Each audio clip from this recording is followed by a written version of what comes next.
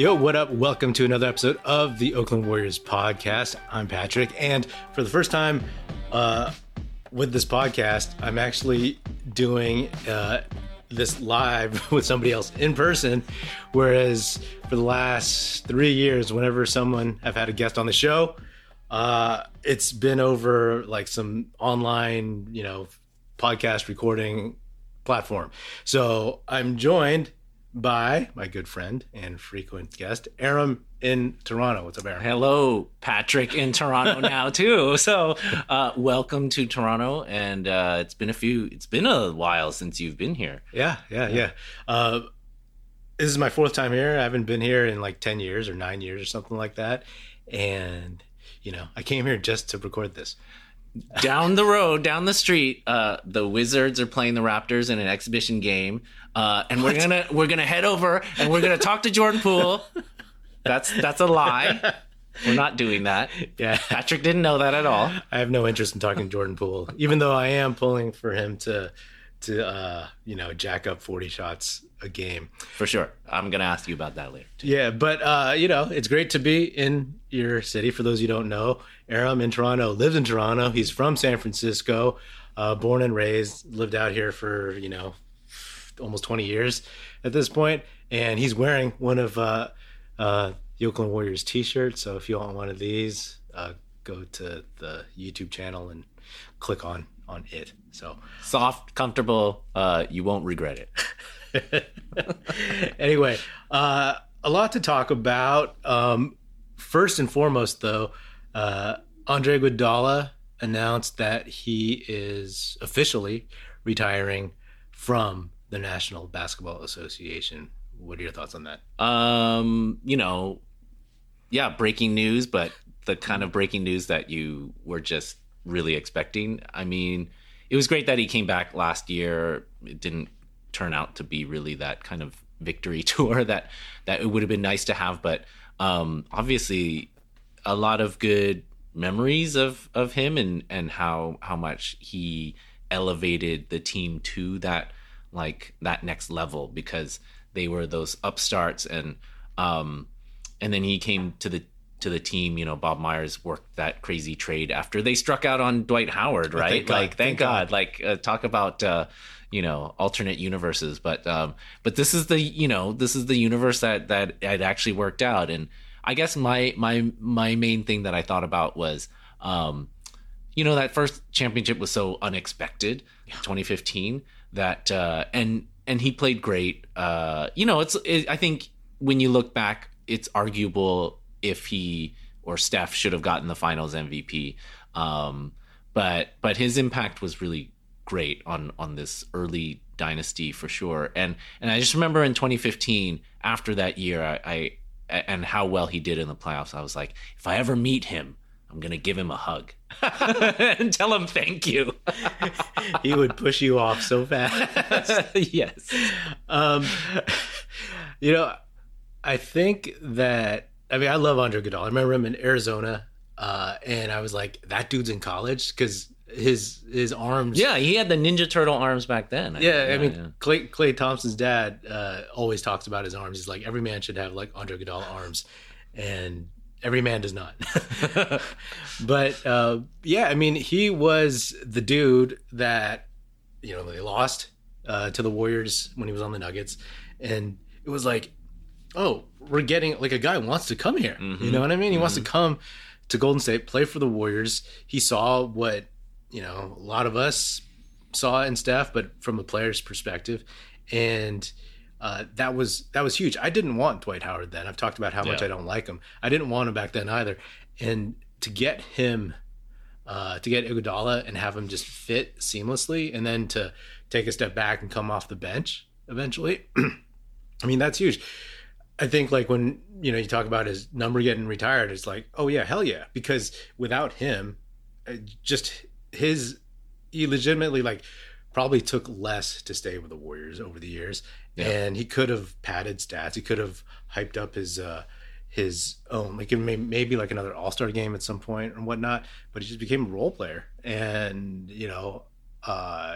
that selflessness you know, I mean, he's good to go. I'm sure I'm not worried about him financially, but is part of what made this Warriors culture what it is. You know what I mean? And he was reluctant to do it, right? Like he had to be convinced to do it, and that's fair. I mean, he's been open about that, and it's totally understandable. I mean, so many of us in that position probably wouldn't have done it either, or we would have had a hard time accepting it. So it made a huge difference. I mean that it's immeasurable what he did for that early dynasty, especially. Yeah, and I don't know if you've seen Iguodala highlights from the Sixers days recently. Like there was a stretch where it would just show up my Instagram feeds and explorers and stuff, and I mean, people forget how physically like amazing he is, right? Like that dude could get up, he could fly. Like I've said that Jonathan Kuminga is the most athletic Warrior I've ever seen in my fandom. Like, you know, and if Iguodala was in his prime, it would be like a competition. You know? Kuminga has a couple inches in height on him and whatnot. So, again, like you said, it's not a surprise. There were times where I was like, oh, he hasn't retired yet? Or like, like I wasn't paying attention over the summer, right? Took a break from basketball. And it was like, oh, that news didn't come out? Like, is he waiting to surprise everybody? Yeah. Just, but in your opinion, should he have his number retired? Like, how high does he go in the accolades? I mean, a lot of those guys from those teams are going to be held in that esteem. So I wouldn't be surprised if his number gets retired. I think, I mean, there's a good handful of people on those teams. I was also thinking, I don't know about you, but I was trying to think of like signature plays. And I mean, the strip steal is just like, I mean, he perfected that to the point where, I mean, some of them may have been fouls, but like he was just so well known for being so good at it that he would never get called for a foul for it, and it was amazing. And that he would do it at, in really crucial moments too. So, and the finals MVP, weirdly enough, like when you think about it, a lot of it has to do with how great LeBron is, because Steph had better stats. He was pretty consistent, had maybe like one off game or something. But the hype was around how Iguodala guarded LeBron. LeBron got his stats, but it was like, oh man, that guy, really put the work in and all this stuff. So, it is what it is. Hindsight, it could and should maybe be Steph, but I think Andre, like his like my favorite Andre stuff is when after, at least I remember 2 clips of winning the Warriors winning the title, and the first thing he does is run and grab the ball. He grabbed the first one. That was like everybody knows that. And then I think against the Celtics, he kept the first one, and I think the Celtics one, he grabbed it and then saved it for Steph, who was on the ground, in tears and overwhelmed with emotion and whatnot. So And if Steph won that first Finals MVP, we wouldn't have gotten the tears, and the narrative wouldn't be so juicy. So it all worked out. It all worked out. Do you? Okay, so it's pretty clear that he's going to get his number retired. Does he deserve? Like, I just think the idea of statues is silly at this point. But like, do you think he's statue level?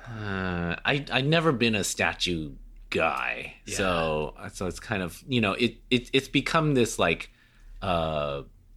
status thing, which that's understandable, and is it because of the Jordan statue? That was the first one that I remember, because then the Lakers first one too. At Staples started doing a bunch. They didn't have a Magic one before, right? So definitely not outside the Forum. Would I say statue? I would say no. Yeah, same here. I mean, it's kind of a dumb conversation piece, but just seeing the levels of it all, right? Like number retired, statue, and I don't know. I talked about whether or not he'd make the Hall of Fame. I don't know. I know the bar is lower than other Hall of Fames in other sports, but even he himself doesn't think that he's a Hall of Fame guy, but yeah, I mean, he doesn't have the counting stats of that like back end of his career for sure, but I think it's also the Basketball Hall of Fame looks at other accomplishments out because it's not an NBA Hall of Fame, so collegiate,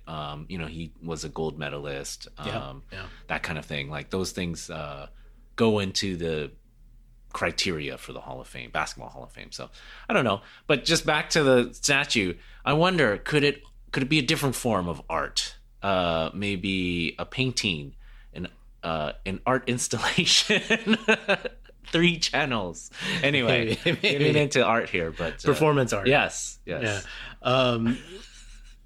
So let me ask you, okay, who are your top 5 Warriors small forwards? Because it's a pretty solid position, especially in recent years for this team. Yeah, I mean, when you said you wanted to talk about this one, I mean, part of it is like it's a little bit more muddy now because we're in a positionless era, yes, right? And so, but having come up in a time where the positions were very, very like delineated and like you are this, right?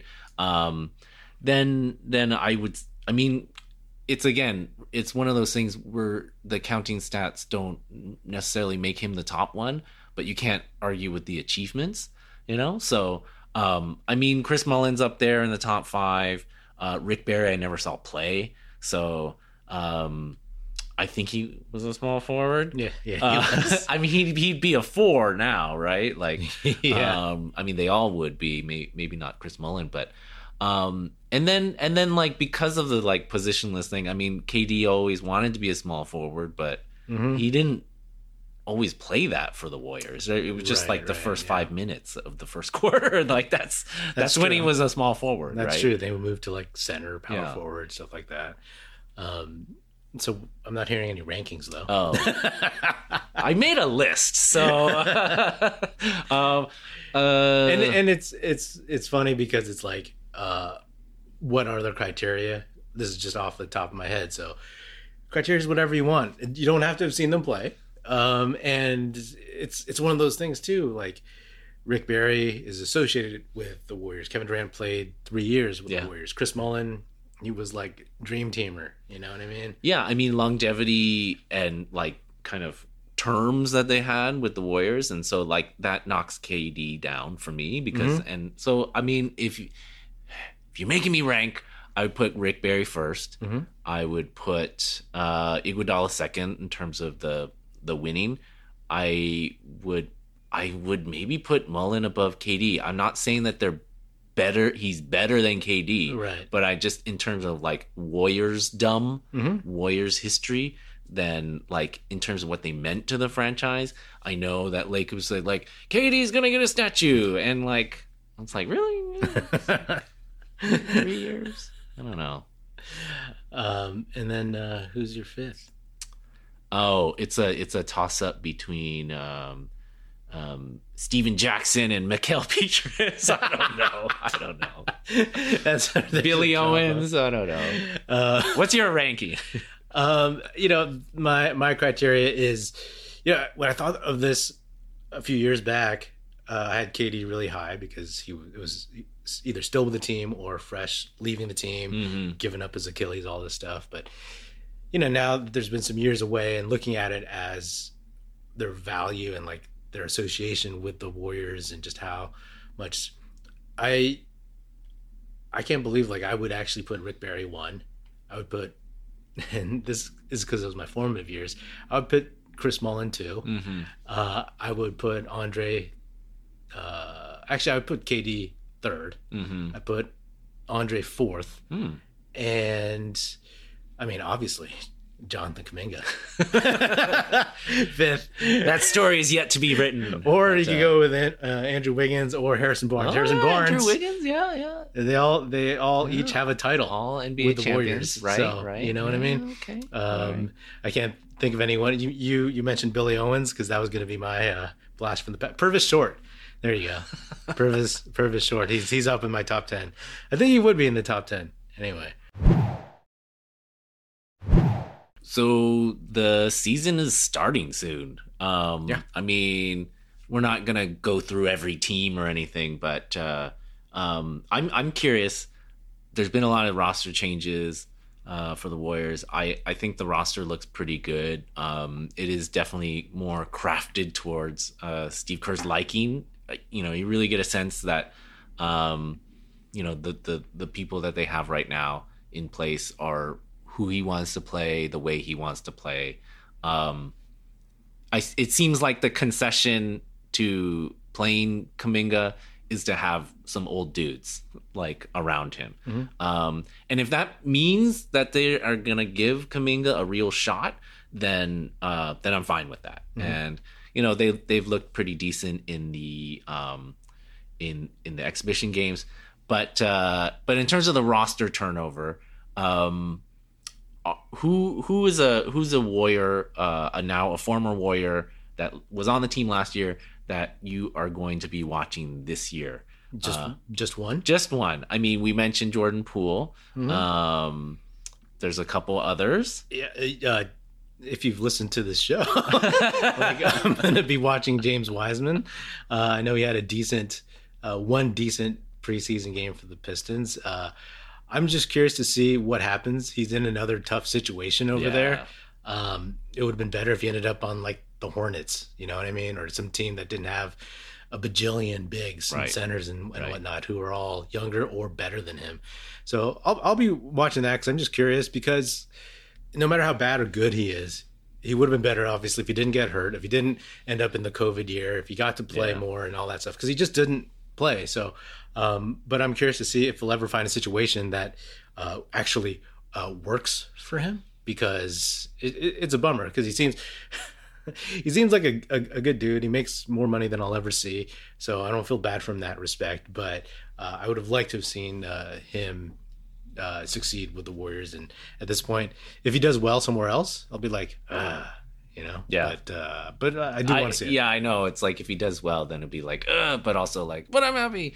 I mean, but you also see like Trace Jackson Davis, and he knows what they want him to do, and he does it, right? Yeah. And it's just like, Wiseman just didn't have the opportunity, didn't have the capacity to accept that, didn't know how to process that, all of these things, you know. And you just imagine wow, and Trace Jackson, he looks small, right? He looks like Klay Thompson. He's got really long arms and he can get up and he battles, but man, he's small. But you could you imagine somebody with James Wiseman's physical gifts with the ability to do what Trace Jackson Davis is doing. But hey, if we could make an imaginary player, then why would we play the games? But it would be like Draymond Green with James Wiseman's body. Yeah. So I that's one that I will always kind of track him.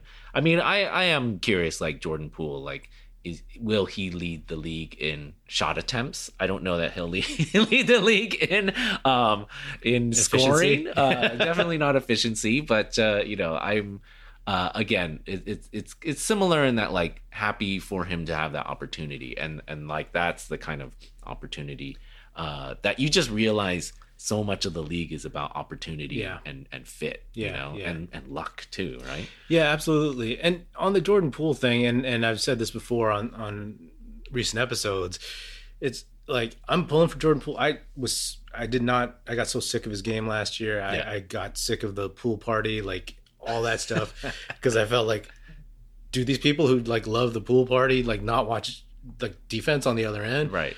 Anyway, but I've always sided with him in this whole Draymond punch thing, because I just don't like bullies in general. And I feel like Poole, if he does well, with Wiseman, it's gonna sting. But with Poole, I'll be like, oh yeah, good for him, for kind of sticking it to people and showing them, you know what I mean? And it's funny, I just gotta say, lately I've been listening to stuff and reading stuff about the Warriors, and they're saying it's almost getting crafted that it was Jordan Poole that was the problem. Yeah. That despite Jordan Poole, now will their chemistry be okay? But it was Draymond, and not to just keep bringing this back, but it's like this narrative preseason. I know that a lot of these beat writers and a lot of these journalists, they want to stay in the good graces of the Warriors and the PR department, so they're going to say like all the right things and all the nice things. And I think it gets twisted because I'll listen to podcasts just like NBA podcasts in general, and they'll say, oh yeah, Jordan Poole, but like it wasn't him. Sure, he could probably be abrasive and whatnot, but that's always gonna kind of bug me, and I think it's kind of screwed up. But the interesting thing about when you're talking about Trace Jackson Davis is like, there's a few ways you could bring rookies into the league, right? It's like you either bring them in and they are super raw and you give them a ton of time on a bad team, or they are like they've played 4 years at Indiana, and they can come in and do what, low ceiling, but can do what you need them to do, which is like Trace Jackson Davis, hopefully, knock on wood. Or you have the young guys who need time, who can't get it on this team. And I think like, for all the bashing of the 2-timeline stuff, like they have almost as many young guys, right, as they did before. And I think it's just the nature of who they had before.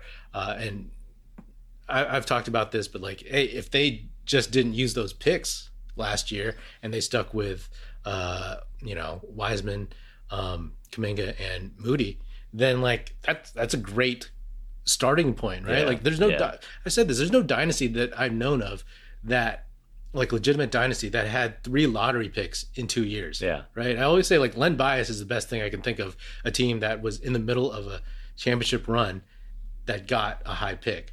And I don't think there's anyone else, let alone, a 7th pick and then a 14th pick. But I look forward to some of these young guys. I look forward to Kuminga taking that next step.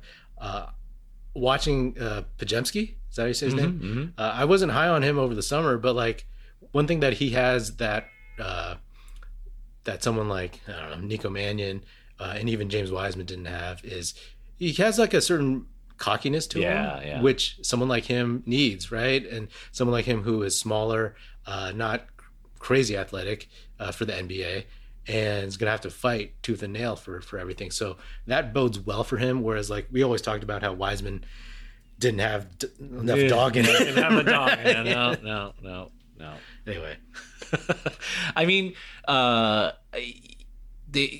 when Kerr talks about, plays that they'll make down the stretch, it's like about hitting singles, I think that's also like an apt analogy for the draft strategy is like, maybe Podziemski and TJD are more hitting singles or doubles, but those are still good hits, I mean, and it also makes sense to swing for home runs on those high potential guys too, right? Like, I mean, if you're able to get a generational player, like it's going to be in the top of the draft. So it makes sense to go for it then. And knowing that there is also a high chance of striking out. So I don't fault either draft strategy. But it works way better right now. Like, just in terms of how those rookies look this year, they look so much more ready. And I don't know that they'll actually play that much, but as people who like, like all fans like young players developing in the system, having somebody to root for, it's helping us keep that young player hope alive and amongst all these old players. Players. And you have Kuminga. Kuminga's the guy that could be the one. Right? And it never felt like Moody was like that. It felt like hopefully early on maybe Wiseman could be it as a number 2 pick, and you just you get a couple other guys who are solid. I mean, Patrick Baldwin Jr.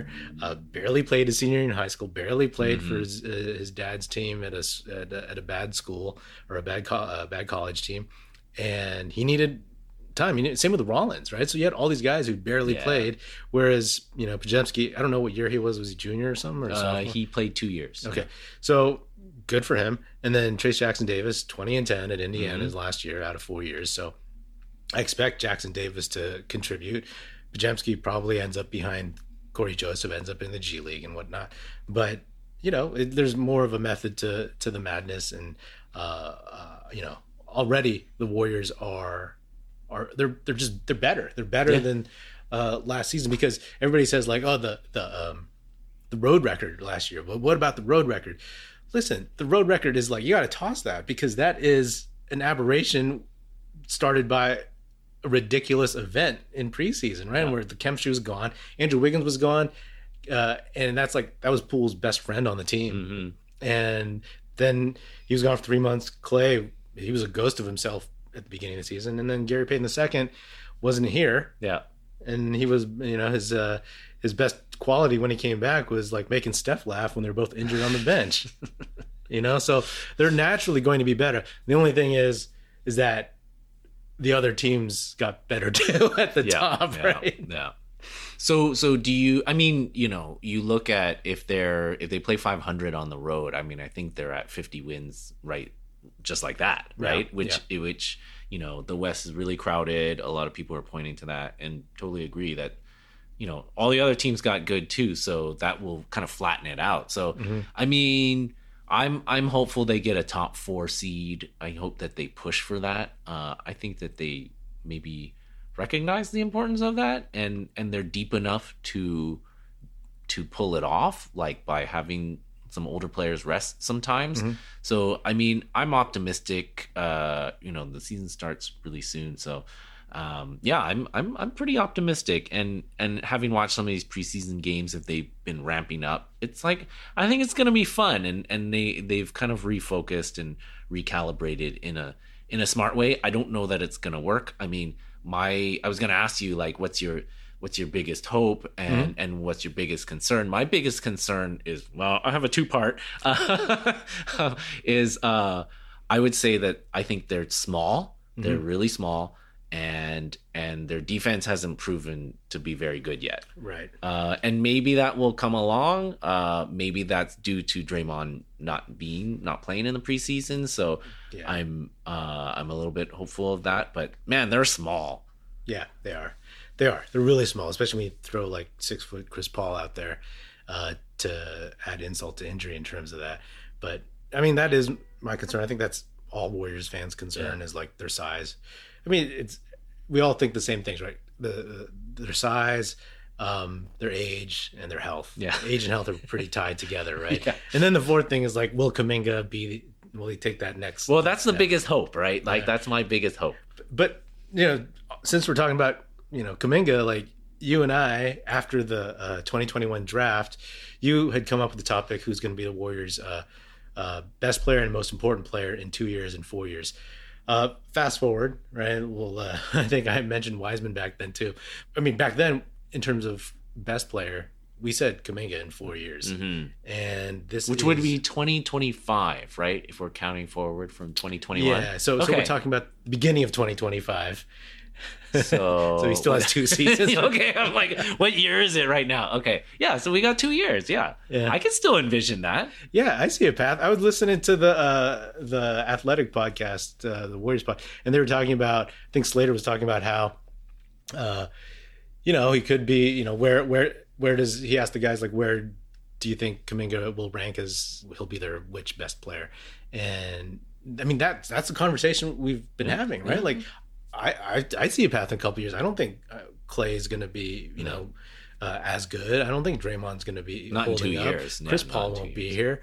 Steph is the only one because of his game and how he works and how he plays. So as long as Kuminga's still on the team and they don't add somebody like Giannis or something, then I totally still see it as feasible. And at that point, if he's 4 years into his career and he's become the best player, and the Warriors are still like playoff contenders, then 2 timelines worked out, actually, right? Like, everybody's talking about like they scrapped 2 timelines. It's like they still, it's still happening. Yeah, we're living it.